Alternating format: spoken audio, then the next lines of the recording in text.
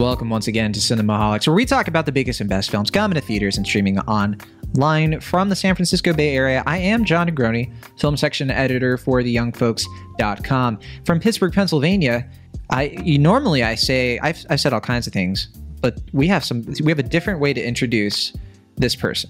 And he's been making me wait, because we knew this was going to come, and he was just like, don't announce it yet. And I'm like, okay, but this is the week. This is it. I'm now going to say he is a news and entertainment writer at... Where is he a news and entertainment writer at? I know I'm hanging you all in suspense. Is it, one of the biggest websites on the internet? Yeah, actually, you're right. It is. Collider. Collider.com, you might have heard of it. It's Will Ashton, news and entertainment writer at Collider. I have to repeat it. Hey, what's up? Hey, Will, how does it feel? Collider. Whoa. Look at you. Big deal. I'm very excited. I didn't want to jinx it. That's why I've been afraid to say anything. But now that I have a couple bylines on the site, I can officially say I am a writer at Collider. So it's official, and you're official, and we're official. And there it is. Yeah. So too legit to quit. That's that. We have a fun episode for you all ahead. And I gotta say, if you are like, well, I want to listen to other episodes of Cinemaholics. Hey, what about that episode of Cinemaholics where you talked about that movie that came out in 20 whatever?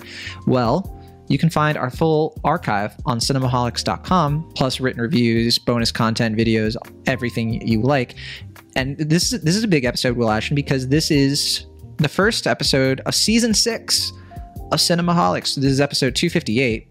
And this, we're starting a new chapter. We're entering our 5th year. We've done 5 years of Cinemaholics. Anniversary is coming up like next week. So we're coming up on it. It's like a few days. Actually, it's a few days away. I think it's like the 13th. And yeah, how do you feel? 5 years of Cinemaholics. Are you cool with it? Half a decade. It's weird. I don't know. I don't know. I haven't really processed it. I haven't kept the track that you have as far as these milestones are concerned and these anniversaries, but I'm definitely, I'm the one in the relationship who's just like, you forgot our anniversary. Yeah.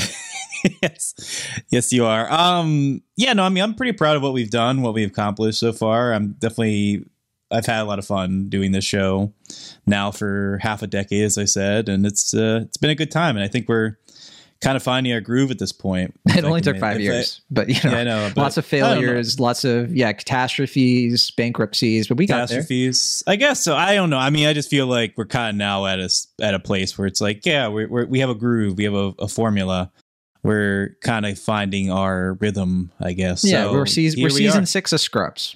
Yeah, there you go. Before it all goes downhill from there, I guess. So true. No, Scrubs still had a couple seasons left in the tank. Maybe that'll be the case for us too. But like 2? Yeah, because Scrubs has a season 7, which was half, and it was solid, And then season 8 was a good finale season. But yeah, we're gonna have our Scrubs med school soon enough, and I'm actually excited about it. It'll be a fun chapter. Yeah, I mean, it'll be like our newbies or replacements take over, and we'll be parents, like helicopter parents over it, just being like, well, this is what I thought, worst person in the world. Anyway, gotta go. Yeah. Yeah. I'm only here for 6 weeks. Right. But yeah, so yeah, we're excited to celebrate this anniversary. Thank you for all of you who've been listening, however long. If you've been with us all 6 years, that's amazing. If you've been with us for 6 seconds, that's even more amazing because you lasted that long. And I'm excited for the next whatever happens. I'm stoked about all of it to come. But okay, we should just jump right into things because we have lots to get into. We're going to start the show. Usually we start with a movie because we review movies on Cinemaholics. It's pretty easy to predict. But this week, no, we're going to kick things off with the Oscars 2022 nominations. And we're not going to go through every single one, but we're just going to do our general reactions too, because they got announced this morning. Now, unlike you, Will, I avoided I was offline all day. I didn't see these nominations until like an hour or so ago. And I recorded a YouTube video, literally reading them live. So people can get my like live reaction, and you can be like, your Cinemaholics one, you were polished, it's totally different, probably. And because there are like a few things, like after I recorded that, I was like, oh, I totally forgot about this movie, and it's kind of got overlooked. I was like, that sucks. Yeah. But we can talk about it. And I think I'm owed an apology, Will Ashton. Because I said there was a movie that would come into Best Picture, and you were like, there's no way. You're insane. Like you need to like get some sleep. You know, Sure. you said that word for word, I want to say. Yeah, I mean, I guess you're referring to the nomination for Best Picture that Nightmare Alley got this morning. Right. Right. Which A fine you were film. just like, oh, that has as good of a shot as Spider-Man No Way Home. And I was like, much, that's an exaggeration. Well, I mean, you know, same umbrella, technically. I mean, certainly Disney seemed to care more about Spider-Man Homecoming or Spider-Man No Way Home compared to Nightmare Alley, which they have just shooed on to HBO Max and Hulu this week. Like, what is it, like maybe a month and a half before after it's been in theaters? So, I mean, you know, they're definitely pushed the awards run for it. And, you know, it's a fine film. I liked it. We enjoyed it. We talked about it in a bonus episode of this show. And I think we have nice things to say about it. And I certainly preferred that film getting nominated over Being the Ricardos or Tick, Tick, Boom, which were both potential nominees this morning. But yeah, I don't know. I didn't think this was in the bag. I don't think it's going to win, but I was surprised that it was nominated. So sure. You are right. Well, and I did. Hey, look, sorry. There is some equality here in terms of like, I didn't get everything right. Come on. And sure. I mentioned in the video too, I was just like, here's what happened. You know, Will had mentioned to me, and I'm like reciting basically that, like, you know, hey, Drive My Car, Best Picture. Yes. Best Director. And my initial reaction to you was just like, I don't know. I mean, really? Because here's the thing. And I told you about this. I was like, I hadn't really looked at DGA. I hadn't looked at BAFTA. I didn't see like the momentum that Drive My Car had. And, you know, to your credit, you know, I recognize that. And I did look at it after the fact. And I had Drive My Car in my top 10 after that. I was like, okay, you're right. Like there is like a total path here. And that panned out. Drive My Car. Here we go. Yeah. I mean, it seemed pretty likely it was going to get nominated for Best Director just based on the path it was forming. But Best Picture, I mean, it seemed likely at this point, but wasn't a guarantee until this morning. So, yeah, I mean, I'm definitely excited about that. We'll talk about that movie more in just a little bit. I just saw that on Saturday. It was, you know, the last of the Best Pictures I had to see for this year's crop. But yeah, I mean, it seemed less likely at the beginning of this race, and then it just kind of crept up very workmanlike up the ladder, and then now it got 4 Oscar nominations, which is very exciting. So yeah, big deal, big exciting morning for that indeed. Film. Yeah. I think the nomination that has excited me the most, even though I don't think she's going to win, is Kristen Stewart for Spencer, because there was a time when I thought Spencer had a really good shot at a few awards. It only got 1 nomination. And so, you know, I was a little disappointed by that, but that's okay. I think just Kristen Stewart being nominated is awesome by my book. And I'm glad the Academy is, you know, not snubbing her the way she's been snubbed at a lot of other awards, because that's a great performance. But yeah, I think Nicole Kidman's going to run away with that win. I mean, she has some competition, but yeah, I think she's the favorite. Yeah. Being the Ricardos, when I was going through it, I was like, oh my gosh, Being the Ricardos is getting a lot of stuff here. I know, like Tick, Tick, Boom, that was the one Best Picture nominee that I missed. I thought that was going to get nominated for Best Picture, but no, Nightmare Alley, you know, swept in there. I did say, like, for me, like Nightmare Alley was one where I was like, I don't think it's very likely, but I could see it. And I think that I would have probably traded it out with Drive My Car, not Tick, Tick, Boom. I thought Tick, Tick, Boom was looking good because it's got Andrew Garfield coming up. It had a few technicals, you know, editing. I was like, okay, sure, Tick, Tick, Boom. Here, you know, that's it. But that kind of got pushed a little bit. And I do think that, I'm sorry, Will, Licorice Pizza, you know, it got some nominations. I don't think it's going to win anything. I'm sorry. It might win original screenplay. It's possible, yes, but I don't think it's the favorite. I think that the front runner for screenplay, I think it's Belfast.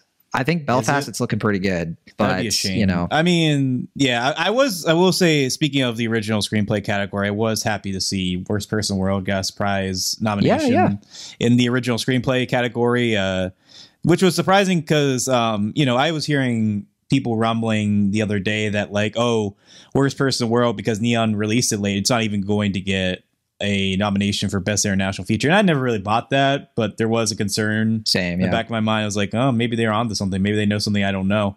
But I was like, nah, I mean, it seems like there's just so much buzz for that film. I mean, I think Drive My Car is going to obviously win that because, you know, Drive My Car is up for Best Director. I said in my video, I'm wondering if Worst Person is going to be a surprise here because it has fewer nominations. And I wonder if the Academy is going to forsake Drive My Car, except maybe like 1 award, and give it. I could see it. I could see Worst Person because I think it's a more Oscar-y movie. I don't know. I could see it, but it's possible. I mean, it is one of happy three. with either. Is one of three international features as far as the films in the international feature category that was nominated for great. More than one category. Yeah, Flea was also nominated as expected for Best Anime Feature and Best Documentary. So that, and I think Best that's Animated, also I think, is going to Encanto pretty easily. Probably, but it might win Best Documentary. It doesn't seem like the documentary category has any particular favorites as far as I last seen. Yeah, the documentary one surprised me. I was like, I don't know a lot of these movies. I haven't heard of, at least two of them. And I was at least one of them, actually. I think it was like Ascension. I was like, what is that? Yeah, I don't know. I wasn't really keeping up with the documentary category, but I heard some people say that they were really surprised that The Rescue wasn't nominated, considering that's also right, from the that National Geographic Solo thing. I forgot about that. Right, that was also from the Free Solo guy and girl. Summer of Soul, though. Yeah. I think it's that one's looking great. That's true. Yeah, I forgot. Yeah, that's also nominated, so that could very well win. It's a very definitely my favorite of the bunch. As much as I really love Flea, that's probably my favorite. I mean, of the ones I've seen so far, I haven't seen at least 2 or 3 of them. So that one I need to catch. That's a big category for me that I got to catch up on. But I mean, I don't know. Flea could very well win that one if it does get stumped for international feature and animated feature, because it seems to be a less contentious category. But we'll find out soon enough. Yeah. Yeah, and so Coda got some love. Troy Kotzer was great to see. Got some writing love. I was glad to see Coda get in there. I don't think it's going to win much, if anything. And Don't Look Up got some, attention. Don't Look Up, I don't know. I don't know if that's going to get anything. I'm not that curious about its prospects. I was kind of thinking that DiCaprio might get a nomination, but I think it's possible. I think where it lands, this is what I predict, and I think what most people were predicting in like October of last year, which is I think Power of the Dog is going to win Best Picture, Best Director. I think Belfast is going to take some of the periphery awards, and I think Dune is going to sweep the technicals. I think that's what it's going to look like, and I think it's going to be Power of the Dog's year. I'm wearing my Jane Campion shirt, so I'm biased. Sure, yeah. I mean, I think for me, what tipped me into thinking that it's probably going to be Power of the Dog's year is that Power of the Dog got the editing nomination where Belfast didn't. And I mean, I'm not going to say this is a fast and true rule of Best Picture winners, but it's a lot of times, strong indicator. Right. Generally, I mean, because editing is a obviously key factor into what movies are the best received of the Oscar or the Academy. And, obviously, if they really appreciated the craft of the film to nominate for both directing and editing, allegedly, well, I mean, there are exceptions, like obviously, like Bohemian Rhapsody won for editing, but that was more of like a kind of pity Oscar, I guess, because they were like, you kind of did this movie a solid by make it even watchable. Which I put a lot of brackets on. As it is, but for we got to remember too, like some of these movies, like King Richard, it got a nomination for editing, and I mentioned this. I was like, so some people that might be surprising, but you have to recall like that tennis sequence at the end of the movie, and in general in the movie, is really impressive stuff. And I think the Academy fixates on things like that, of like Live Aid, that whole sequence from Bohemian Rhapsody. That was why people were kind of teasing as like, what's so great about the editing? It's like it's about that scene. Like that's really what it comes down to. I mean, I fall under the rule of like, I think the best editing is the editing that you don't really notice, but the Academy seems to follow the other logic, which is that they like the movies where you can really see the editing in place, pizzazz, the flash, which seems to be why Don't Look Up and Tick, Tick, Boom were nominated. Not that those films are horribly edited, though there are some scenes in Don't Look Up where the editing is bizarre, to say the least. I don't know. I don't think either movie is bad with editing. I think Don't Look Up. I think they're pretty competent, and I would say Tick, Tick, Boom has some really good editing moments in Flight to Fancy. So I'm a little bit in disagreement. But they favor a sort of editing style where it's like, I feel like a movie like Worst Person World, like that is edited in such a way where I think that's a masterclass.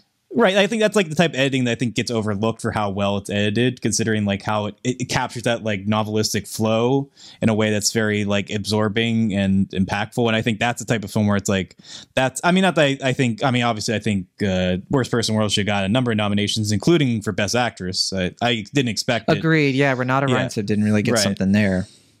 And I mean, that was expected, but at the same time was disappointing. But, at the same time, like I said, I don't want to downplay what it did get nominated for. It got 2 nominations. That's pretty incredible in its own right for a Norwegian film. So yeah, I mean, obviously everyone has their opinion on what should and shouldn't get nominated, and I would like to have seen more love for that film, but it got a lot of love already, so that's good. Yeah, I think a lot of movies here are going to get at least one thing. I think West Side Story is going to get shut out a lot, but Ariana DeBose has a pretty solid chance at Best Supporting Actress. I think King Richard. I think it could be. I think it could be Will Smith and Ingenue Ellis. Like very, very possible. I think Judi Dench is like kind of like the potential upset there for supporting. But and in terms of like actor, I think it's basically between, I think we have to acknowledge it's between Benedict Cumberbatch and Will Smith. I just don't think Denzel is going to get it for Tragedy of Macbeth, which probably not. I'm not the biggest fan of Tragedy of Macbeth anyway. And I think Tragedy of Macbeth is going to get shut out. I think Dune is going to overpower it in the technicals where it shares. Sure. And I'm sorry, Will, because I know you like that movie more than I do. Yeah, I mean, I would say production design is probably the best option it has of winning an Oscar. Best chance. Yeah, but I still think Dune's going to take that. Sure. I mean, it makes sense. I mean, I think it's really funny that the production design nominations are exactly the same as the cinematography nominations this year. I don't know if you noticed that. Yeah, I didn't notice that, but you're right. Yeah, my brother pointed that out to me this morning. I think it's pretty funny. Wait. You said cinematography. Oh, no, not visual effects. No, production design. Or like production design. Yep. Because I saw with visual effects, I was just like, that's silly. Visual effects, it's something different. It's a dumpster fire. Free Guy, Shang-Chi, and Spider-Man. Oh yeah, it's a nightmare. Like, I mean, Dune was going to win that award no matter what. But like, yeah. I mean, I'd have to go back and see what the shortlist was for that, but I can guarantee you that there are so many other films with special effects, like so many beautiful special effects that weren't even close to getting nominated. But yeah, we got Free Guy, which, whatever. Mm-hmm. That got more nominations than French Dispatch. Right, no French Dispatch on this, which we saw coming. But yeah, it's still sad. Nothing for Red Rocket. Yeah. I think there was a chance that French Dispatch could have gotten a score nomination or a production design nomination, and it got shut out of both. I wasn't putting money on those bets, but I was hoping that would pan out, but oh well. I thought it was like a long shot of a long shot, unfortunately, because we both really like that film. But yeah, I think overall, it's an Oscars that I think is fine. Like, it's okay. There's some cool stuff in here. There's some just like, that's sad, but there's nothing here where I'm just like, what? Huh? There's nothing like that. It's a very safe year, I guess. I wouldn't say it's safe per se. What's not safe to you? They gave a slow, meditative 3-hour Japanese language film a Best Picture, Best Director nomination. They gave, I don't know. That's a good highlight.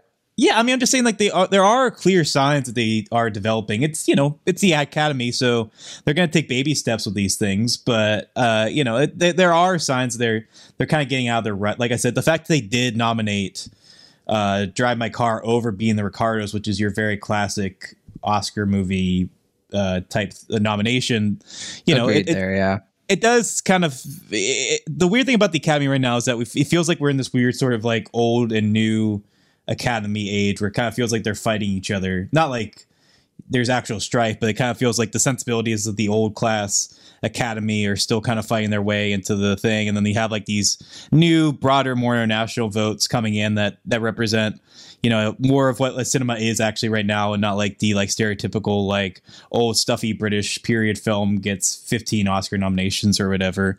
So I mean, yeah, it is. I find that interesting, and I don't know how it's going to represent the viewing numbers, because I feel like the Academy Awards have gotten less and less actual watchers with each progressive year. So I don't know what this year's going to be like. Supposedly there's going to be an Oscar host this year, but they haven't even announced that yet. So I don't know what's going on there, but yeah, I can't wait. I bet it's going to be wild. Do you think it's, my theory is that they haven't announced the host because they still want to not figure out that he's canceled or she's canceled. Yeah. Joe Rogan is hosting the Oscar. Honestly, I mean, like, there's going to be like, they're going to do a thing because they don't want the thing to happen with Kevin Hart where like people dig up old tweets and stuff like that. They're going to get somebody like, I don't know who's a comedian right now. Not Joe Rogan, but like Aziz Ansari, or no, I don't mean like someone who's actually been canceled. I mean like someone who's like, has he been fully canceled though? No, like. What's that? Sebastian Moscato or something like that. They're going to get him. Sebastian Maniscalco. Yeah. Maniscalco. They're going to be like him. And then people are like, well, he had all these tweets and then like the Academy's like, what? I'm sorry. We can't hear you. The Academy Awards are in a week. Have fun. Yeah. No, I think there it's like Sarah Cooper. Put her on the Oscars. She could do it. There are all kinds of comedians who do great. But sadly, they won't pick them. I've heard people say both in jest and seriously that they should just get the Jackass crew to do it, and I'm 100% for that. Just let them host the Oscars. The Muppets or Cecily Strong. I would. Well, of course, Muppets are like my number one choice of all time. Everybody wants the Muppets. It's a meme at this point. I think Key and Peele. Give it to them. How fun would that be? There's so many people who could do it. And they wouldn't get that canceled, just a little little baby cancellation. That's fine. We can handle that. I think Key and Peele would probably be all right. Jordan Peele has that movie he's working on, so I don't know if that's cutting into his time. But. I think, and I think John Mulaney is probably he probably needs another year. Yeah, he's got some stuff he needs to work on. He was born to host the Oscars, but it's just like it's a weird time where I think the public isn't totally sure what they think of him exactly, and it's kind of weird, huh? But anyway. He would be good for it, I think. Or actually, you know what? Patton Oswalt. How come they just don't get Patton Oswalt to host the Oscars? Yeah, that'd be fun. I don't know. Maybe because he's really knowledgeable about film. And, he is. I saw the filibuster from Parks and Recreation. It was masterful. But okay, I think we should end it there so we can move on to the movies. But we'll be having our usual Oscars episode closer to the awards, like once we've had a chance to see more of the movies, the ones that we haven't seen yet. We've seen, I think between the two of us, we've seen most of them, but for sure there are some we haven't. And we'll be doing our usual Oscars if we pick the winners. So we'll be going through and be like, all right, what are we going to pick? That's always like a weirdly very popular episode for us, right? Yeah. And it's evergreen. Like people come back to it. They're because I think that's more fun than just being like, what's going to happen? You're going to predict it. And it's like, I don't know. Like it's always different. And I don't think that's as entertaining. Sure. But we're going to give our reasons for why we would pick what we pick. Oh man, I forgot to mention, we didn't even talk about the Yak in the Classroom movie that got the surprise international feature nomination. I had never even heard of that movie. I was like, what is that? I just think it's so funny because I don't even know what that is. It could be a beautiful movie. I have no idea. I'll probably watch it. It's going to be this year's Wolfwalkers, right? Where everybody's just like, this is the best animated film in a generation. And we're going to be No, I think it's going to be like this year's Octopus Teacher, where it's people are just like, oh yeah, maybe what? Like, what is this? And it's just like, and then they're just like, an octopus. Compelling. Yeah. There's always like an animal movie that just shows up. But okay, anyway, Moonfall. Our first movie of the week is Moonfall. If you're watching this, then you know by now a huge problem is heading our way. An emergency meeting is being called at our usual place immediately. Free bagels. I've made a shocking discovery. I need you to get me in touch with NASA immediately. Well, NASA and I aren't really on speaking terms these days. Well, that'll change. When you tell them that the moon is out of orbit. There's no need to panic. I'm not crazy! Why are they lying about all this? It's too late to stop. You knew all this was happening before NASA. You're the unidentified source? Oh, yes. We're dealing with an intelligent entity. We're planning a mission to attack this thing. I'm asking you for your help. Say yes, Brian. How many times has this happened, Will Ashton, where you walked into a movie theater and you've sat down and Roland Emmerich's name in lights, director, co-writer, producer. Producer, yeah. And you know that it's going to be a disaster film of some kind. Like, even if it's not like literally a disaster movie. It's going to be a disaster. Yeah, it's going to be a disaster, at least in some way. Right, yeah. Like, who knows? You saw his last film, I did, Midway. 2019. Oh, yeah. It's a movie that literally, I only remember when you bring it up because I keep forgetting about this movie. But sorry, it was a movie. It showed up like at the end of 2019, and it was one of those like, this might be an awards movie, but probably not, and it wasn't. Like, I think it was because I think 1917 ended up being that sort of like war movie that is like technically brilliant, at least in the eyes of the Oscars and myself. But yeah, it was like a World War II movie that Woody Harrelson, I think, was in. Like, I don't know. I didn't see it. But his movie before that, the last disaster movie he did, was Independence Day Resurgence. Movie that, to this day, I can't believe exists. It's a terrible movie. It is, I think, one of the worst of the legacy sequels of this current era. I think it's garbage, but you love it. I don't love it. I think it's just mediocre. I don't think it's quite as terrible as you make it out to be. It's like whatever. It's like, okay. I think it's a little worse than mediocre.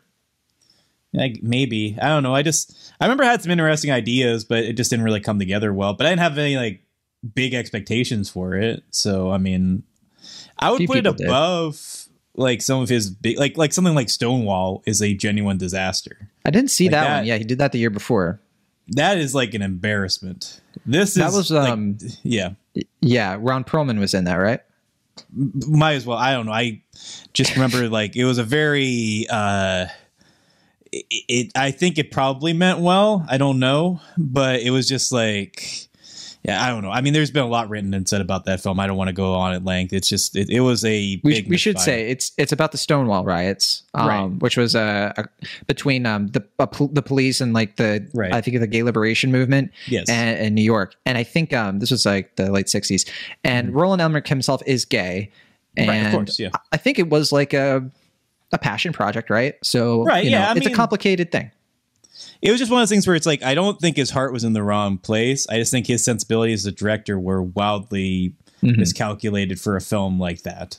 Now, we should mention, with Roland Emmerich, his disaster movies, what differs them from other movies that he directs is that he typically writes them or co-writes them. So he co-wrote Moonfall, like I said before. The last movie he co-wrote, in addition to directing, was Independence Day Resurgence. And then before that, all the way to 2012, which I think is an okay movie, personally. He also did 10,000 BC, which I saw some of. I was pretty bored by it. Yeah, I was kind of like, Day After Tomorrow before that, which I think one of his best movies. Really solid. That's the last one of his I remember enjoying in an unironic way. Like having a good time watching it. Yeah. It's good for its time. And great showcase for Jake Gyllenhaal early in his career. But Godzilla, kind of famously, his follow-up to Independence Day, which Independence Day, I think, is like other people would say that is his like best movie next to, like, it's one or the other. Independence Day is just like a blast of a blockbuster of the 90s. But then Godzilla, people are like, this should die. And then, people don't really talk about The Patriot, but he didn't write The Patriot, right? So, that's I forgot he did that. I actually haven't seen it. Well, that's the thing. The Patriot, people are like Mel Gibson. They don't think of Roland Emmerich really with that movie. Is in that one too, right? Sorry? Heath Ledger? Is he in that movie too?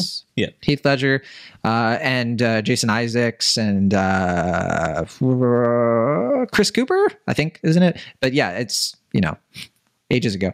But then, Godzilla, one of his worst. And then before the Stargate, Universal Soldier, he's done so many movies.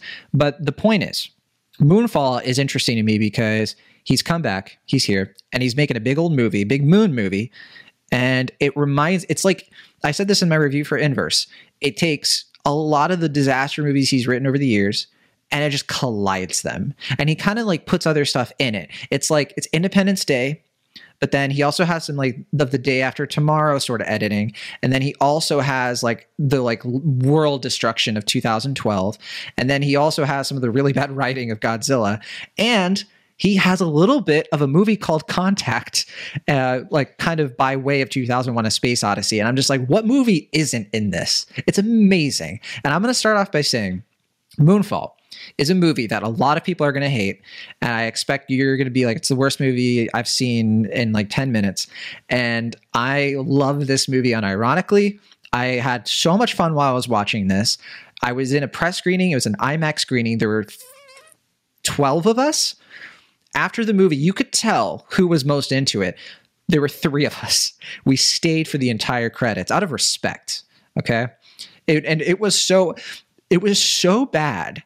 Like, I think the reaction from those critics who left first, that the publicist was gone when we left. The publicist was just like, I give up. Because they must have endured so much. That has never happened to me before. The publicist is always the last one. They ask every single person. And I think by the time we left, they were just like, it's a lost cause. Right. And they were wrong, because we walked out and we were fist bumping, not real, like metaphorically because of COVID, but we were just like, yes, Moonfall. This is it. Elbow bumping. This is the movie. So I obviously loved it. It's about what if the moon was what if the moon was an alien thing, and it broke out of orbit, and it's coming to Earth, and there's like AI now, and it's gonna, and the world's ending, and astronauts, and it just keeps going from there. It's a perfect movie. Patrick Wilson, Halle Berry, John Bradley, which I don't know I think I've ever seen him in a film before, but Game of Thrones fame, he plays Samuel Tarly, Michael Pena for some reason, Charlie Plummer for some reason, Kelly Yu, and Donald Sutherland for every reason. This movie rules. It cost $146 million to make. Box office, it's terrible. It's one of the biggest flops in a minute. I think it only made 10 million so far. Will Ashton, tell me how much you loved Moonfall. Well, I didn't really have any expectations, even keeping your enthusiasm in mind. I was just like, yeah, it's another Roland Emmerich movie. But I could see why people had some kind of nostalgic excitement for this film, because you were like, why is John over the moon for Moonfall? Right. Yeah, because that's a bad sign for you. Right. But no, I mean, I was going to make that joke before you beat me to the punch, where it did, watching it feel like a kind of mixtape version of a Roland Emmerich movie. Like you said, it has like the kind of elements from Day After Tomorrow, obviously Independence Day, 2012, and it just kind of felt like him kind of going back to the well in some respects. After the past decade or so, he's been kind of in this weird place where he's like trying to get away from the disaster movies after 2012 with like Anonymous and some of the other movies you mentioned, like Stonewall, and even to some respects like 10,000 BC, where he's like kind of trying to like etch his own way out, but then he kind of comes back with Independence Day 2, and now obviously with this one where he's just like, I know who I am, I know what type of filmmaker I am, I'm just going to kind of own up to it. And I think there is some appeal to that with this type of film. However, I feel like I didn't have the same fun that you and some other critics had, because of course you didn't, and I never expected it. I really didn't. And I mean, like, it's self-aware. Like, I think some folks are acting like it's not. It's pretty self-aware about itself. It's a big budget B movie. It's like, B for bagels, right? Yeah. It has like A caliber actors kind of phoning it in a little bit. You got like, like these like comedic personalities, like who's that British guy who's in this? I don't know his name. The British actor guy who's in this. He's like the third lead. Which character was he? The like main. He's like basically like almost the main character of the film outside of Patrick Wilson. The one I mentioned before, John Bradley. John Bradley. Okay. Yeah. I mean, he's like, basically like kind of getting, he seems to be the one that's most invested in this thing. Oh, he's so committed. I hope he gets so many roles after this. He deserves it. And I feel like he almost makes this movie work for me, because he's not funny. He's not given funny things to do, but clearly his heart is in it in a way that like Patrick Wilson, I feel like, is just like, maybe not phoning it in, but it doesn't feel like he's putting his whole heart into this. He's flexing. He's like, I've been working out. Have you noticed? Like the entire movie, right? Like the angles, he's just like, yeah. Was that him or was that Roland, do you think? Do you think? Probably. I mean, honestly, yeah. I mean, if I looked that good at Patrick Wilson's age, I'd be on top of it. Yeah. But I agree with you about John Bradley. And when he does that line about Fuzz Aldrin, one of the biggest laugh out loud moments I've had in quite a while. I mean, that was pretty cringe, and also all the stuff where they're pandering to Elon Musk was pretty extra cringe.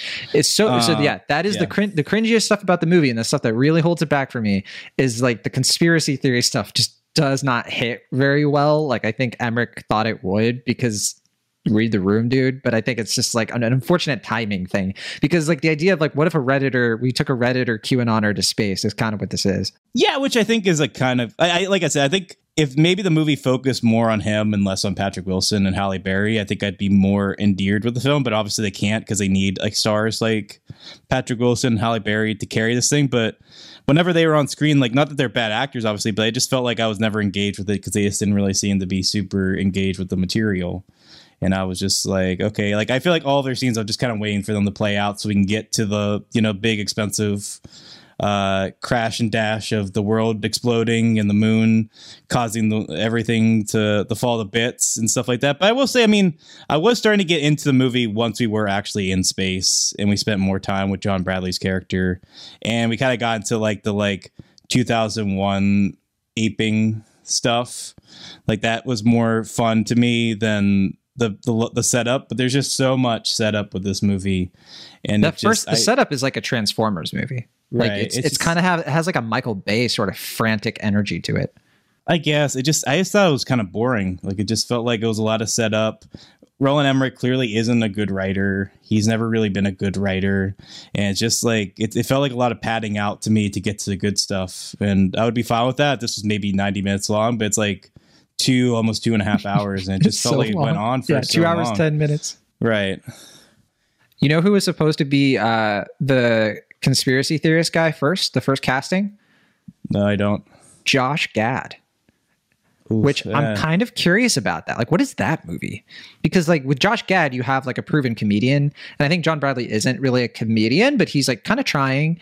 And I think he's really solid in this. But I do think, like, if you had Josh Gad, I wonder if, like, while they were making it, they would have leaned it more into being like a full-on comedy, because it has that self-awareness you mentioned, where sometimes it's being funny, sometimes it knows that it's being silly, other times it's taking itself seriously.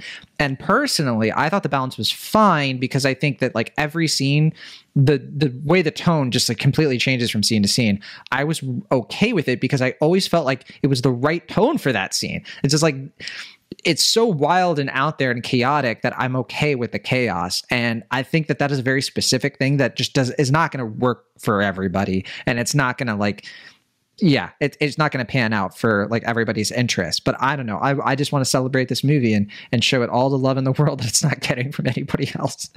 Yeah, come on.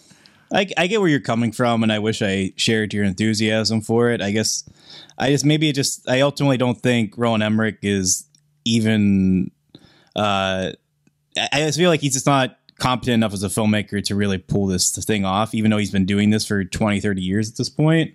Like, I mean, he's got the special effects VFX stuff down. Like, there's no other guy in Hollywood who can show a world collapsing quite like he can, and seeing monuments fall apart has always been his forte. But everything else is just him kind of playing the expected beats, I feel like, for the most part. But I will say, I mean, I appreciate him, by the end just being like, you know what? Screw it. I'm just going to make my own Interstellar. He's like, we already have Interstellar. It's like, yeah, you know what? But I want to make my own Interstellar. And it's like, I think that's where I kind of find myself endeared to film the way you are. But ultimately, I don't think there's enough here to really win me over as much as it won you over. I think we disagree, but not in spirit. I think there is like a weird understanding of like where we both know what this movie is, and I think I'm at peace with your take, despite how obviously different we are and how spread. But I mean, Will, are you scared of the moon? That is my biggest question to you, because I've always been scared of the moon. I think it's like terrifying. Unironically, or are you unironically? Okay, it's terrifying. The moon could so easily kill us. All it has to do, like what we saw in this movie was Child's Play, based on like the havoc of like what the moon breaking orbit would actually really do. And I like movies like this where I get to face my fears. What about Melancholia? Where do you stand on that film? Oh my gosh. And like, see, that's the thing with Moonfall. I needed this, because Melancholia is really where this maybe kind of started too. It's like the idea of the moon being bigger and bigger and getting closer and closer, and then that's it. Stuff like that just like it creeps me out, it skis me out. And this movie just like finally did the full, just like, it's okay to be scared. And so it hit me pretty emotionally. I'm not gonna lie to you. Well, it is interesting to me that we have around the same time 2 movies from 2 fairly prominent filmmakers doing very deliberate metaphors for climate change. revolving around the world ending. Obviously, the other one being the Academy Award nominated Don't Look Up from Adam McKay, and now we got the working man version, which is Roland Emmerich's Moonfall. And I don't think either of them completely pull off that thing the way they want to, but at the same time, I kind of admire this one's gruff more than I admire whatever Adam McKay was trying to do with his film. Should we play the Rotten Tomatoes game for Moonfall? Sure. Let's look at it. Okay. These are some interesting scores. I'm looking at this for the first time. All right, Will. So we're looking at a movie that has 149 reviews counted on Rotten Tomatoes from critics. So pretty standard. What do you think the tomato meter is percentage-wise? I'm thinking it's somewhere between like 23% and like 45%, somewhere in that ballpark. But I think there are enough people in its corner, including you and your review, that it's probably like 42%. You're not that far off. It's 39. Okay, you're off a few. And yeah, 39%. It's been all over the place. When I first put my review on there, it was like around 44, 45. It dropped to 40. Then it dropped a little further. Then it came back up. Who knows? Maybe like these reviews could double and get even higher. But let's look at the audience scores, because this is interesting. We have 500 plus verified ratings. I think that's all the people who actually went to the box office. Yeah, I was going to say, it's kind of funny. That's a lot higher than usual. It's funny to me that like you went to a press screening that was like way more highly attended than my actual public screening of the film, which had you saw it like people. You saw it at like a time when there would be people there, right? I saw it during the like whatever the bargain matinee is called now, like the like sweet spot time, like a 4:30 showing, where like they're expecting people to come in because the seats are cheaper. And there were only 2 people there. So I think everyone's just seeing Jackass Forever besides Sean Negroni. That's right. So, yeah. I didn't see that movie. We talk about that in our bonus episode with Corey Woodruff, where we talk about you just complain about me in general. Just be like, a big old wimp. You can't handle the Jackass movies for some reason. Right, yeah, that's what it is. But okay, audience score. What do you think it is for Moonfall? 63%? I know what you're going to say when I say this, but I'm just going to say it. 69%. Oh, nice. All right. Yeah. That was kind of close. Yeah, you weren't far off on that one either. So, you know what? Moonfall, you weren't in the exact orbit. Still the end of the world. But, Yeah. You got where you needed to go there. All right. Sure. Oh, and should we do the letterbox rate? Actually, no, I have to look up the cinema score because I got to know. I got to know what it is. Oh, okay. While you're setting that up, I was going to ask you about Moonfall. Did you kind of notice the COVID-ness of it? Like that was shot in 2020? Not particularly, but I mean, I certainly got like a hint that these had to be, there weren't a lot of extras, like there weren't a lot of shots of crowds or anything. Yeah. But it was just like a lot of like clothes. Like it looked like there were a lot of like actual sets involved. And like, like I said, there weren't a lot of extras. So it was kind of like, is this like a cheaper production for Roland Emmerich? And it's like, not really. So I guess this is all just COVID stuff. That's the thing. It's like, I think they spent so much money on the effects. The special effects, weirdly, because the effects are not good. But some of them are okay. I mean, towards the end, some of the effects are pretty good, and some of them are not good at all. I think the worst effects are like on Earth. Like that stuff is just like terrible. Yeah, that looks terrible. Though I gotta say, how about the Lexus stuff too? I was gonna bring that up earlier. The what? All the stuff with Lexus, the car. Oh my gosh, company. Brilliant! Yes, more of it. There wasn't enough. There wasn't enough product placement. I kind of almost admired it because it got to like a community level where it's like almost like a joke where it's like part of the story. The scene where we have Michael Pena being introduced, like the opening shot where he's supposed to be introduced, like he isn't on screen for like 2 minutes because they're slowly panning over the Lexus logo and all the Lexus cars in the lot. And like I was kind of hoping that the scene would end just like as soon as we saw Michael Pena, that would just cut. Like it was just like the camera didn't even get to him on time. Mm-hmm. I want to say more that would spoil things, but there's certain things I love that they do with this character to like Lexus is the hero. There's a scene with a car chase with a Lexus. Oh my gosh. It's literally in like a vortex tornado. And you literally, they have a choice between a Lexus and a military convoy vehicle, and they stick with the Lexus. And it was a good choice because that Lexus doesn't get a dent or a scratch on it. And it's in like a vortex, like the world's literally coming apart and the car is in pristine condition. It's amazing. It's the That best. scene- It was the best scene in the movie for me. I was gonna say for me, like that was a scene where I was like, okay, I get where John's coming from with it, because that scene is exactly what I want from Roland. That scene and the scene where the rocket's about to launch, and there's like a tidal wave Oh tornado my coming. word! I was sitting there leaning back and being like, I'm in good hands with this movie. That if the movie was on that level for the whole thing, I would be exactly where you are. Unfortunately, I feel it's not. All right, what do you but think the anyway. cinema score is, Washington? Cinema score, I'm gonna say C plus. Perfect. You got there. wow. C plus cinema score. So that is Moonfall. I think it's safe to say we both love the movie. No notes.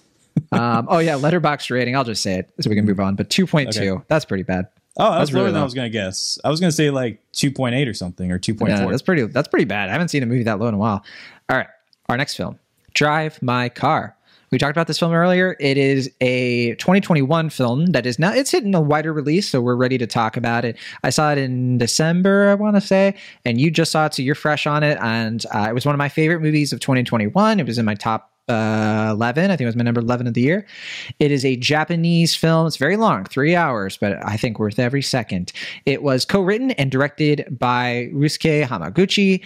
It is based on a short story by Haruki Murakami, and it is it's from a short story collection, I forgot to say, called Men Without Women.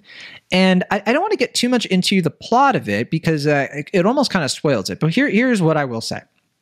This movie it's about an actor who is married to a film screenwriter. And, you know, the movie kind of opens up with like their marriage and where it's at. And we quickly find out that she has sort of like built this career out of like screenwriting, and like she like wakes up, you know, in the middle of the night, or, you know, it's implied like, you know, right after intercourse, and is like writing a movie in her mind. And then the film kind of goes from there. And it's sort of about how this man who loves his car, he drives this beautiful red vehicle, and he finds out though that there's an issue with his eyesight, and he has to have a driver. Say again? Glaucoma. Glaucoma. He has glaucoma in one eye. Yeah, but also it's not just that. It's also that like there was an accident, I think, with a previous car. Like under the company he's employed by, there was an accident previously where they don't want the liability of him getting in an accident, so they have a driver, and a very strict rule about drivers on staff. So yeah, right. The point is that he has vision loss, and you know he still wants to, you know, do his thing, but he can't drive, which is like one of his favorite things to do. So as he starts to do this adaptation of Uncle Vanya for a play where he is directing and he's casting and everything, he has this driver who is this young woman, and terrific performance, and she kind of drives him, and it's a movie sort of about their sort of like budding, you know, friendship, like developing over time, driving Mr. Daisy, if you will. Just kidding. And I think this film, you know, it's a Ryusuke Hamaguchi movie, and I think that, you know, obviously whenever he makes a movie or does anything, people certainly pay attention. I think he's probably let's see, he was nominated for some awards for this one, but I'm trying to remember if has he ever been nominated for an Oscar before, or am I just like imagining I don't believe so. that? No. I know he had Wheel of Fortune and Fantasy also from this year, which I think you saw. But his previous film was very well acclaimed. Not only Wheel of Fortune Fantasy, but was it Akumo 1 and 2? It was a film 1 and 2. Sorry, Asako 1 and 2. I have not seen that film. I've only seen Wheel of Fortune Fantasy prior to this, but I haven't seen it either. That one I remember. That was one that like, because that was premiered at Cannes, and that was a really big hit as well. And like you said, I think this movie premiered at Cannes as well. Right. Yeah. And the Wheel of Fortune Fantasy premiered at Berlin. So yeah, I mean, he's been proving himself for a while now, but yeah, these three films really put him on the map in a big way. And now obviously with the Oscar nominations that he's gotten for Drive My Car, he's probably going to be, you know, huge. A boon for him. Yeah. Yeah. International art house scene. Yeah. It's the first, we didn't say this before. It's the first Japanese film ever nominated for Best Picture. And yeah, I think it's a great accomplishment for him. And I think it's a terrific movie. It's coming to us from Bitters. And like I said before, it is long. It's 179 minutes. It's going to take you a while to watch it. But I do think that this is a movie where I left out a lot of the plot and sort of what drives the emotion of the movie on purpose. And it kind of, if it sounds simplistic, it's because I do not want to give things away. But yeah, I'll just say, like, my measure of this movie has not faded. I still think that it is a tremendous movie. I can't wait to watch it again. But Will, what did you think of Drive My Car now that you saw it? And you saw it in theaters, right? So like you got a different experience out of it than I did. Yeah, I saw it at the theater where I worked, the Harris Theater. We've been playing it for the past, we played it for a week.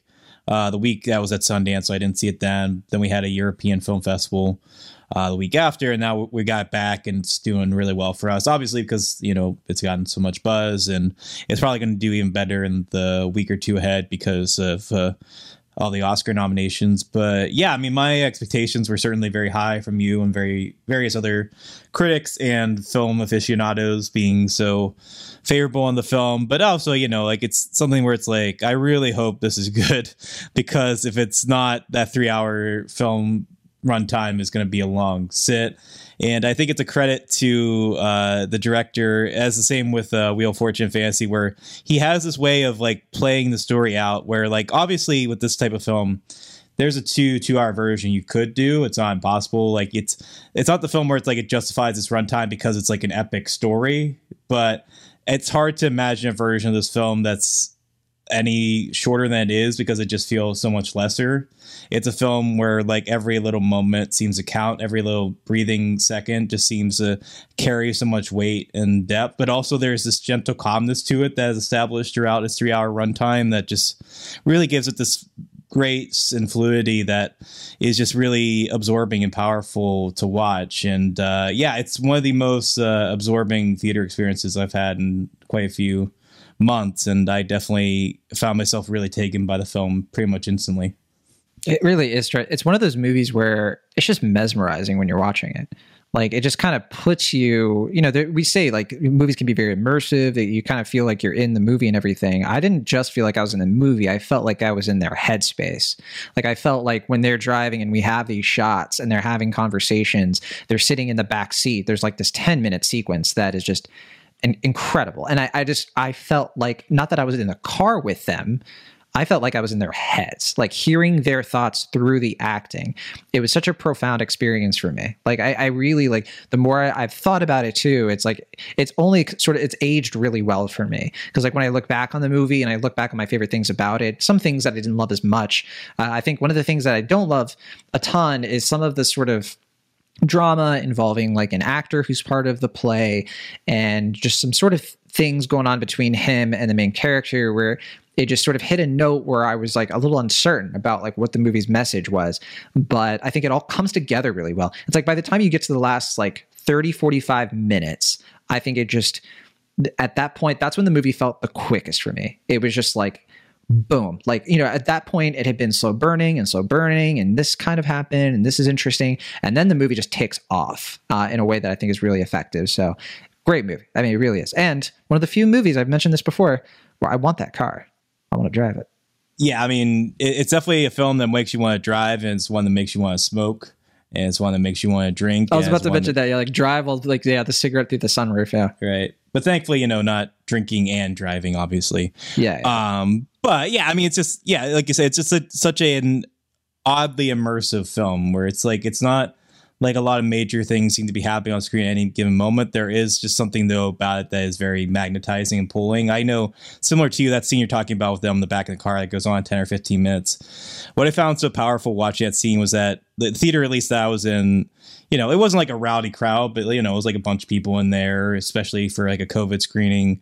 And, everyone's kind of like eating their popcorn and like, kind of shuffling their feet and doing the different things throughout the movie. But like that scene and a few others, a pin drop could have fell, and it's dead silent.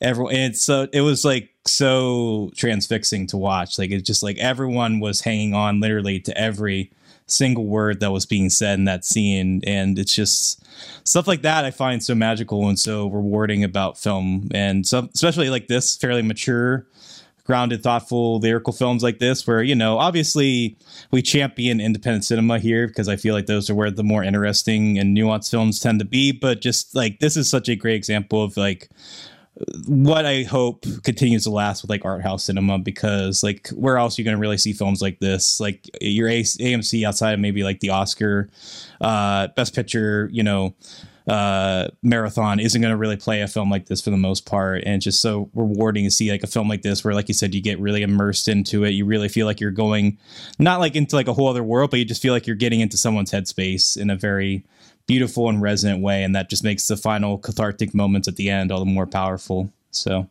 yeah, really tremendous stuff to watch. Agreed. And I think one way to sum up this movie without spoiling anything is, I think ultimately it's a movie about communication.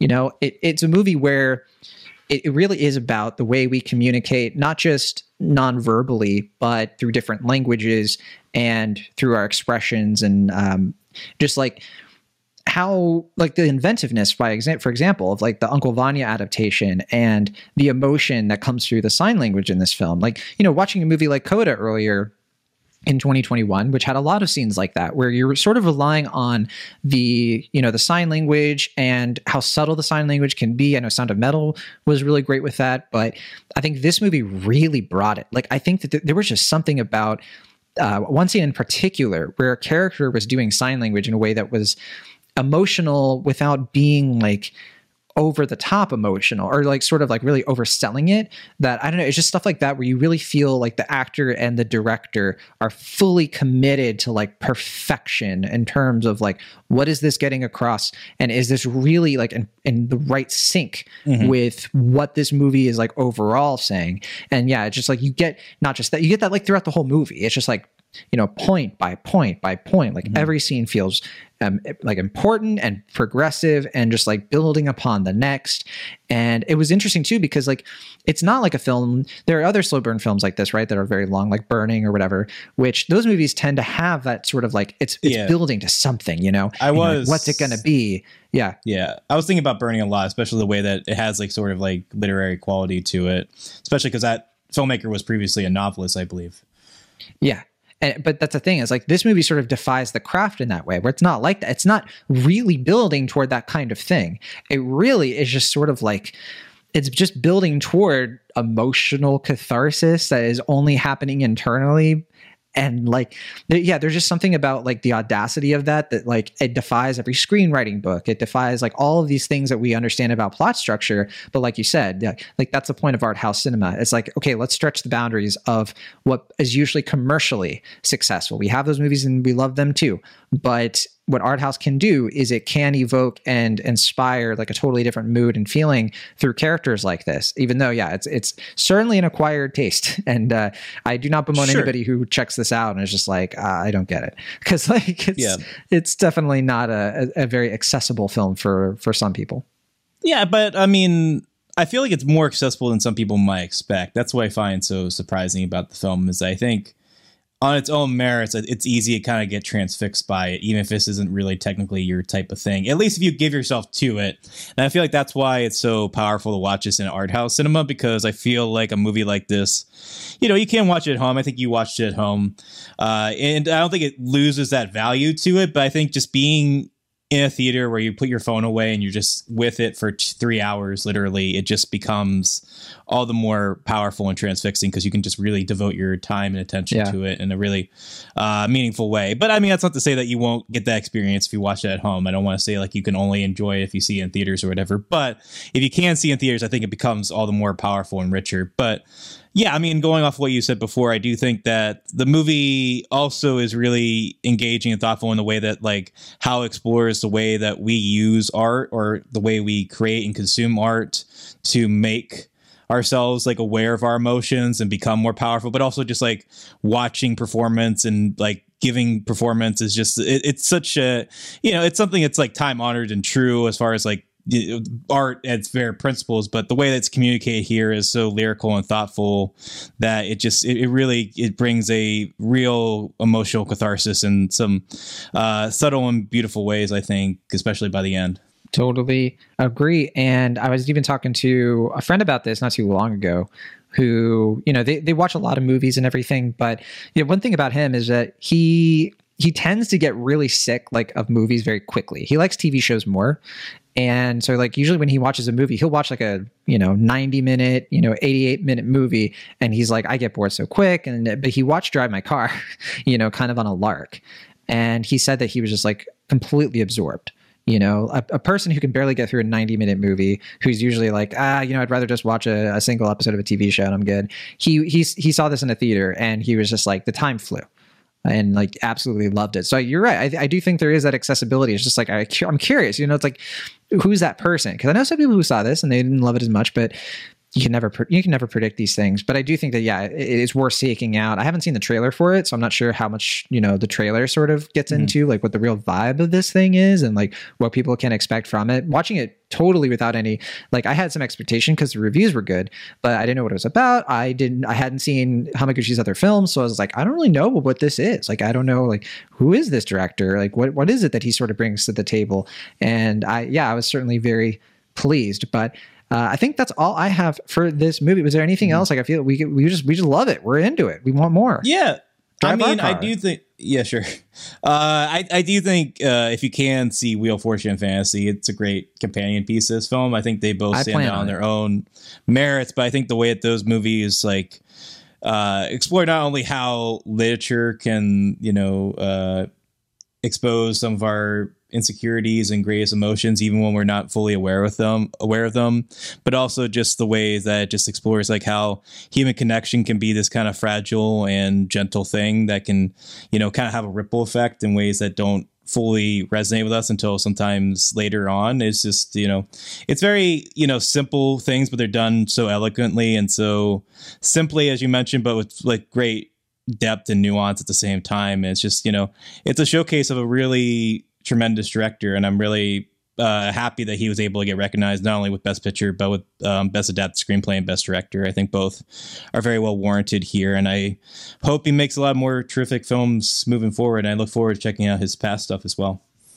Same. Yeah, this movie, I literally think about this movie while I drive, and I'm like, she was so good at driving. How does she do it? And I've tried to improve my driving, feeling like I want to be as good at driving as she is. That's cool. Yeah. But I mean, I do agree with her performance being great, but what's the name of the lead actor here? The name of the lead actor is, and I'm probably going to absolutely butcher this, so I apologize in advance. Yusuke Kafuku. Yusuke Kafuku? I think that's how you say it. Okay. I was going to say, I mean, the fact that I'm sure he was at least moderately considered for Best Actor, but I think he gives one of the best male lead performances or any performances I've seen this year. And I think the fact that, I am not saying that anyone nominated for Best Actor in this race is undeserving per se, but the fact that he wasn't really in that conversation much this year is, I think, a great shame. Oh, sorry. I said the name of the character and not the actor. I've been doing that the whole time. All right. So I'm gonna set the record straight. So the name of the actor is Hidetoshi Nishijima. Okay. And the name of the actor who plays the woman who drives the car is Toko Miura. Sorry about that. So I'm not familiar. I just really wanted to highlight his performance. I thought it's really tremendous. Yeah, I think if this was English language, they would have gotten nominations probably. But, that's the industry.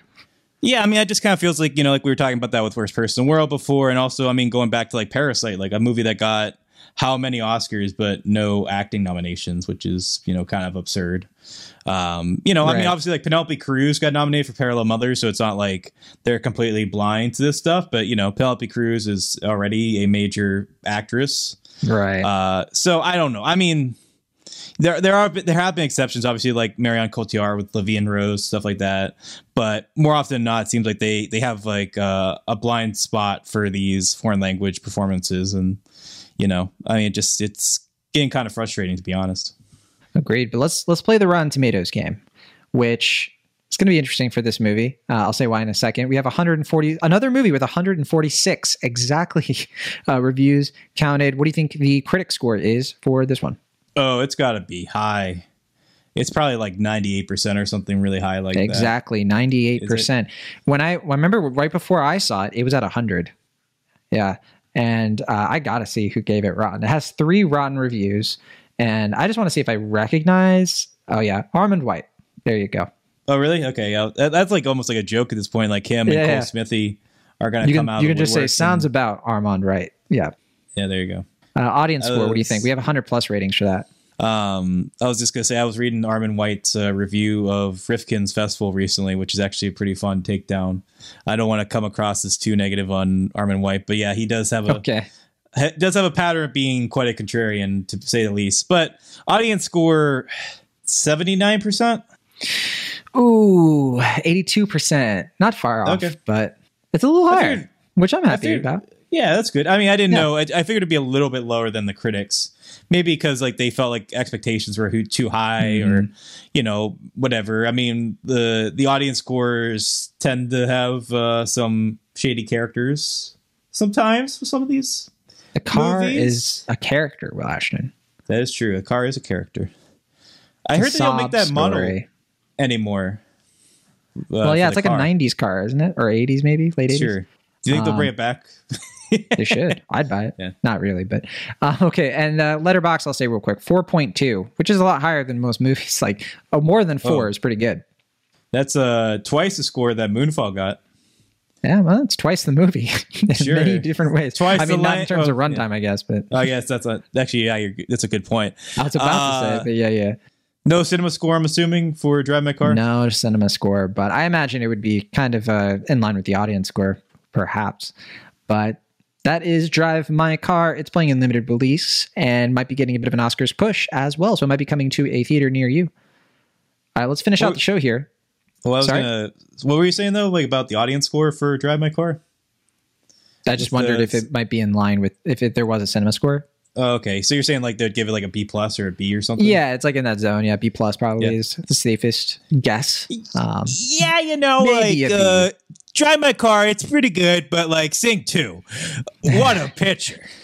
That's just Garth Jennings, though. You're right. All right, let's finish out the show with another review here. Our last one, The Fallout, is a sort of a drama. It's like a high school drama, and I'm curious. Should I say what this movie is really about? Because I think some people have said it's like, don't talk about it, let people watch it, because part of it is like that revelation, I guess. What do you think? I mean, we're coming into this fairly late. We saw it way back at South by Southwest. True. So we talked about it a year ago. We talked about during our South by Southwest episode. Probably a good length. So yeah, just say it. If you want to go in without, if you want to go in blind, pause this episode, watch the movie, come back. Otherwise, we're just going to talk very broadly about the plot of the film. Yes. Now, one of the interesting things about this movie is that, well, first of all, it's directed by Megan Park. And Megan Park was a main character in a show that is very important to me for very funny reasons called The Secret Life of the American Teenager. Will Ashton, have you seen every episode of The Secret Life of the American Teenager, or just most of them, like more than half? No, I haven't seen that film or haven't seen that show. But isn't I found out recently that Steve Sharpa yes, from Sopranos, that was my introduction to him. Really? Because that show is after The Sopranos, and I had never seen him before. And I remember, him being like a big deal. He's like one of the main characters' parents. He's a father in the movie, and I remember him being like my favorite character in the show. Really? But it's a terrible show. No one should watch it, but everyone should watch it. So the Shailene Woodley one. Yeah, that was like Shailene Woodley's, like, I think, breakthrough sort of into pop culture, because it was a pop culturally relevant show. It was a show that people love to hate. It was on what was used to be called ABC Family, and she would go on to, like, I think Descendants and what was that one with Spectacular Now, like those movies started to push her out of that show's shadow, right? Like by the time we get to Divergent, she's like on a totally different trajectory. She's Mary Jane Watson for Amazing Spider-Man 3, which definitely happened on the cutting room floor. She is. Oh yeah, for Amazing Spider-Man 2 in the movie. They exist somewhere. Yeah. But anyway, The Fallout is a high school drama, like you said. We're going to give away kind of what happens, because you don't really know what kind of movie this is until, and I'll set it up, right? So we get to know this one character who is played by Jenna Ortega, who we just saw, of course, in Scream 5. And, she's kind of just like an average, everyday kind of teenager. She wears kind of baggy clothes. She's very individualistic. She has a little sister who bugs her. It's fun. She is in school, and Maddie Ziegler plays a girl who is in this bathroom while she's in there, and she's like this big popular like Instagram semi-famous person, and they kind of have a fun little moment of like, you know, oh yeah, you know, like they're very different, but like there's a little bit of like you know, they think that the other person's kind of cool. And then a school shooting happens. And like they hear the gunshots, and they kind of like crowd into like a bathroom stall with another student, and they have to endure it. And it's harrowing because like you said, we watched this during South by Southwest, and I had no idea. I don't remember if the premise gave that away. I didn't read it. So like I did not see that coming, you know, like I didn't know that's what it was. Right. It's kind of like Mass in that way. I'll just give away what Mass is about. But, you know, it's like you don't really know, like, what are they, like, when that movie first premiered, it's like, what is the, like, thing behind that, you know, 2-hour conversation is about to happen. And this is kind of similar in that sense. And then once that happens, yeah, like the name implies, it's about the fallout of a school shooting, how these students sort of have to like grapple with like the emotional trauma of it, you know, their growing friendship and like, you know, the way they feel about each other, and just sort of like navigating like what this sort of thing is specifically doing to people. Shailene Woodley is in the movie, Julie Bowen. It's a good cast, I think. And I think it's a good movie, but yeah, it sounds like you had a thought there. No, I was going to say, I mean, for me, I feel like, well, first I was going to joke that you're just going to be spoiling all these movies. Why don't you just get Seven and Usual Suspects and Fight Club out of the way while you're at it?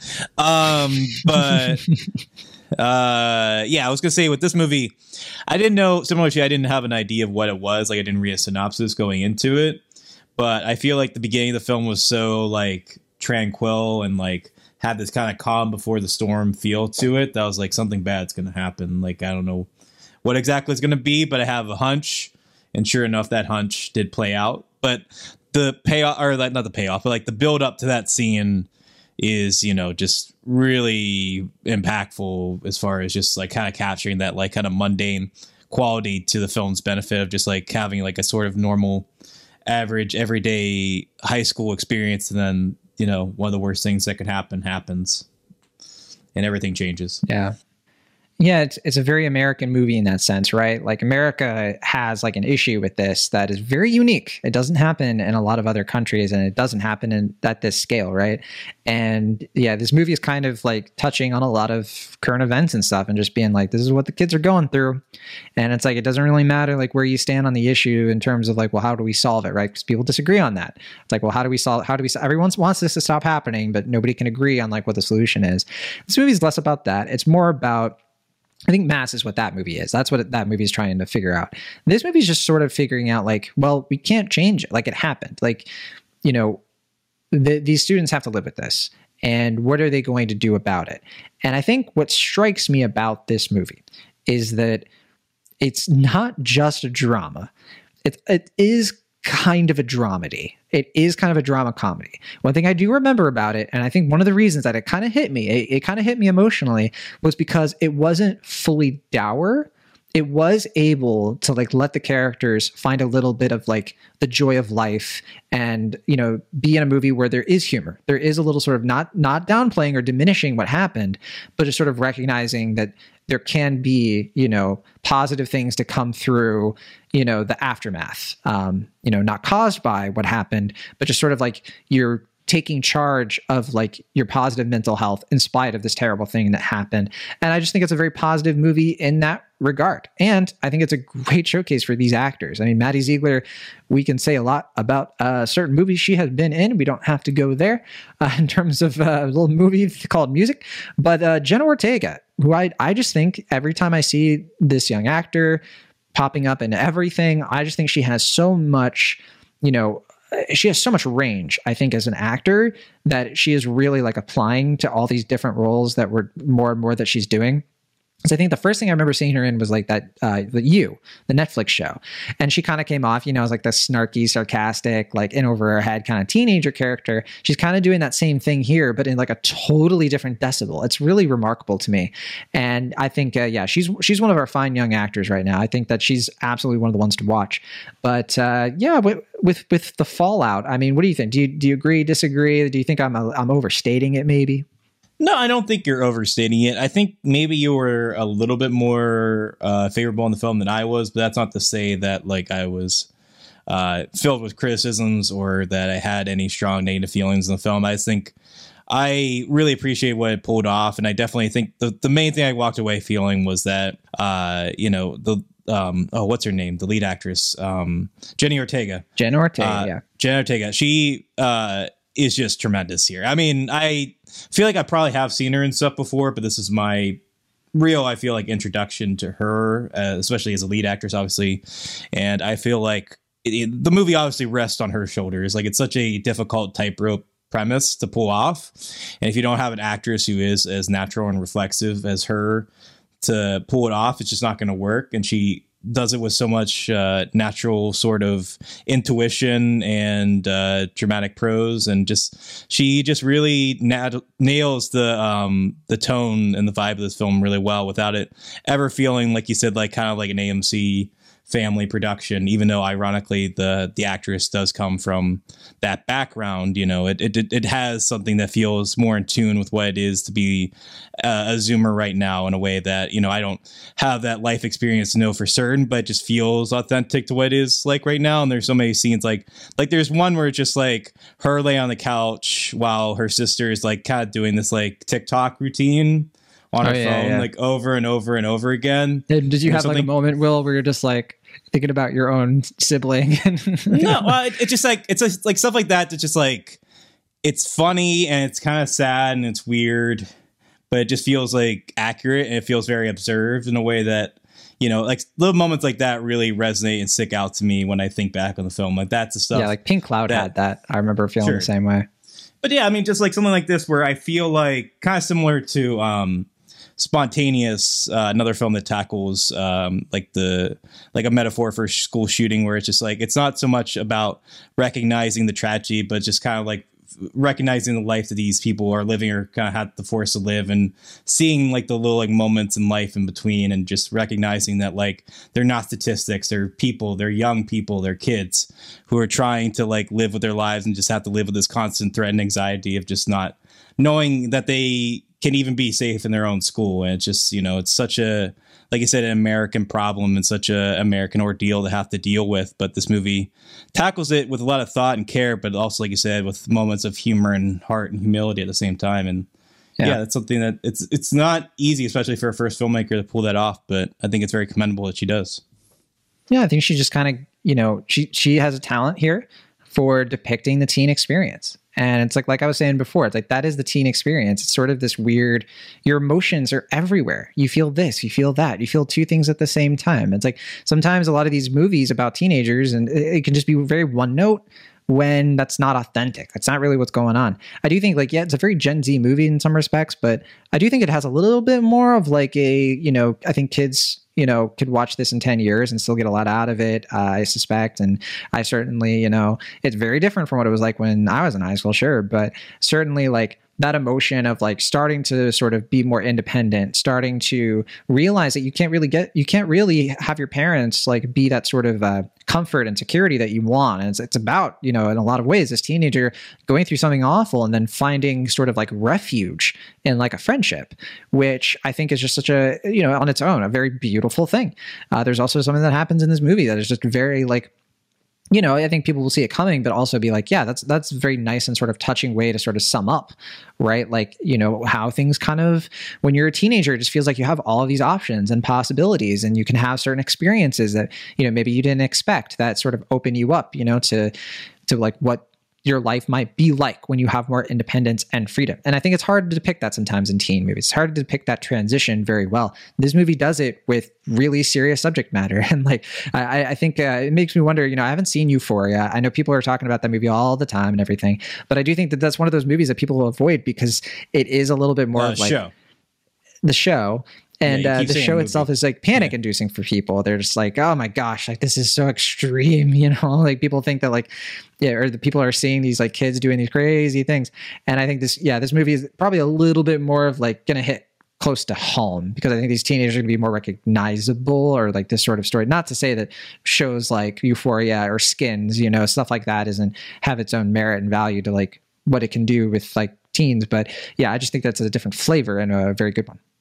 Yeah, I mean, if we're going to compare this to Euphoria, which is not a show I've seen, but I have seen clips from, so I don't have the most informed opinion on it. But from everything I've seen and heard about that show, that has such a like bombastic, sort of like visceral way of looking at things that just feels very, I don't know, it just feels like very showy, and it feels like it's trying to like be really in your face about these things. And like, we're talking about serious stuff. We're talking about the experience of teens being on drugs, and they're doing bad things and all this stuff. And it just like this, you know, like I said, deals with very heavy subject matter, but it has a sensitivity to it. It has levity, and it has, you know, some unsuspecting grace notes, but it also has like a lot of biting dark moments as well. And I feel like that balance feels more authentic to life in a way that I feel is more resonant and more impactful as a result. Like I said, I mean, I haven't watched Euphoria in full, so maybe if I ever did get around to watching that show, I'd be like, oh, everything I just said there is phooey. Like, this show's amazing. But I don't know. I just get the vibe. I just get the vibe that like that's going for like sort of sensationalism, and this movie is not. Like, it could go for a similar sort of sensationalism in a way that like something like even though I like Waves, that also kind of falls into like that vibe at times, where it feels like it's kind of like too intense for its own good. Like, it's kind of like trying to like lean into like the heaviness too much, where it's just like, can we all just like calm down and just like go to class and talk this out? And like, you know, like, this movie has like a lot of like like I said, levity and grace, but also like it doesn't feel like it's undermining the subject matter in the process. And I think that's, you know, something that's very worthwhile about the film for sure. Agreed. I also like the score in this movie. Phineas O'Connell, the brother of Billie Eilish, and of course her like songwriting partner, he did the score here, and I think it's quite good. And I think it's something that I still remember. I know this movie, it won a few awards out of South by Southwest, including the narrative feature competition. And I guess I was a little surprised when I found out it was going to go straight to HBO Max. And I don't think that's to say that like it's a movie that's lesser because it didn't get the theatrical release. I do think that it's a movie that they looked at and were like, okay, you know, this isn't going to get the big award stuff. So they kind of saved it for, let's make a splash, you know, on streaming, put it on HBO Max. And I guess that's fine. I guess that makes sense. This movie kind of fits on that streaming service. A lot of people will see it as a result. And, you know, at the same time, there's a little bit of me that's like, I've thought about this a decent bit, and I feel like when the festival happened, I heard this news, or like shortly thereafter, I heard the news. I was like, that's a shame. Like, this is a movie that should be seen in theaters and all this stuff. But I think about it, and it's like, this would probably be an R-rated film, right? Like, if it got an MPAA rating, it would be rated R. I don't know, maybe. It can't be PG-13. There's a lot of. I don't remember it super well, but yeah, I think you're right. I forget what the language was like. It is pretty like traumatic, and I would imagine. I feel like this movie, the subject matter itself, it probably would have been rated R, and so like a lot of the younger audiences probably wouldn't even be able to see this film already. It's intended for, but also I just feel like it's kind of a tough sell to begin with in theaters, where it's like you have to kind of like, you know, be willing to sit in the theater for 2 hours and watch something that's this emotionally intensive and stuff like that. And on streaming, you know, it's easier for it to gain.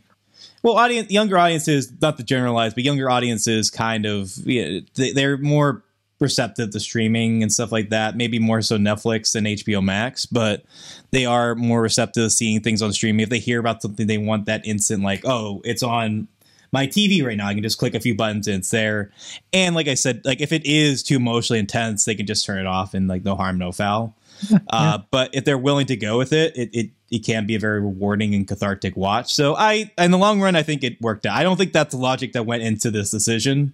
I think HBO Max was just kind of like, this appeals to younger audiences and we want younger audiences and let's get the movie. Same streaming service as Euphoria. Right. I didn't even make that connection before, but yeah. Yeah. So, I mean, they have a niche.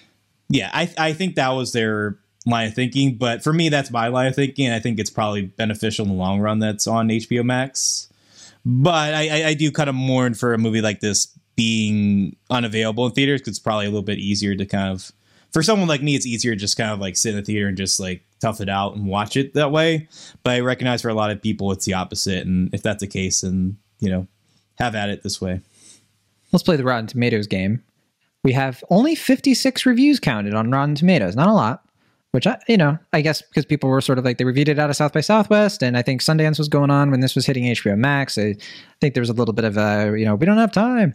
But what do you think the critic score is on Rotten Tomatoes for The Fallout? 84%. Ooh, no. Off. 93%. Okay, so it's higher. Okay, Pretty you high, were making yeah. it seem, you're making it seem like it was lower, like it was like 70. Oh, because I was like, ooh, yeah. right, yeah. I should have been like, oh, yeah. Yeah, 93%. That's pretty good. I can see it going down a little bit as more people review it, maybe up. Okay, audience score. We have 100 plus ratings, no verified. And it's a little slower than I expected, considering it's a streaming release.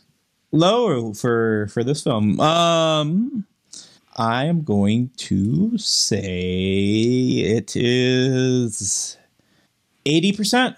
83%. You're closer with your critic score being for that.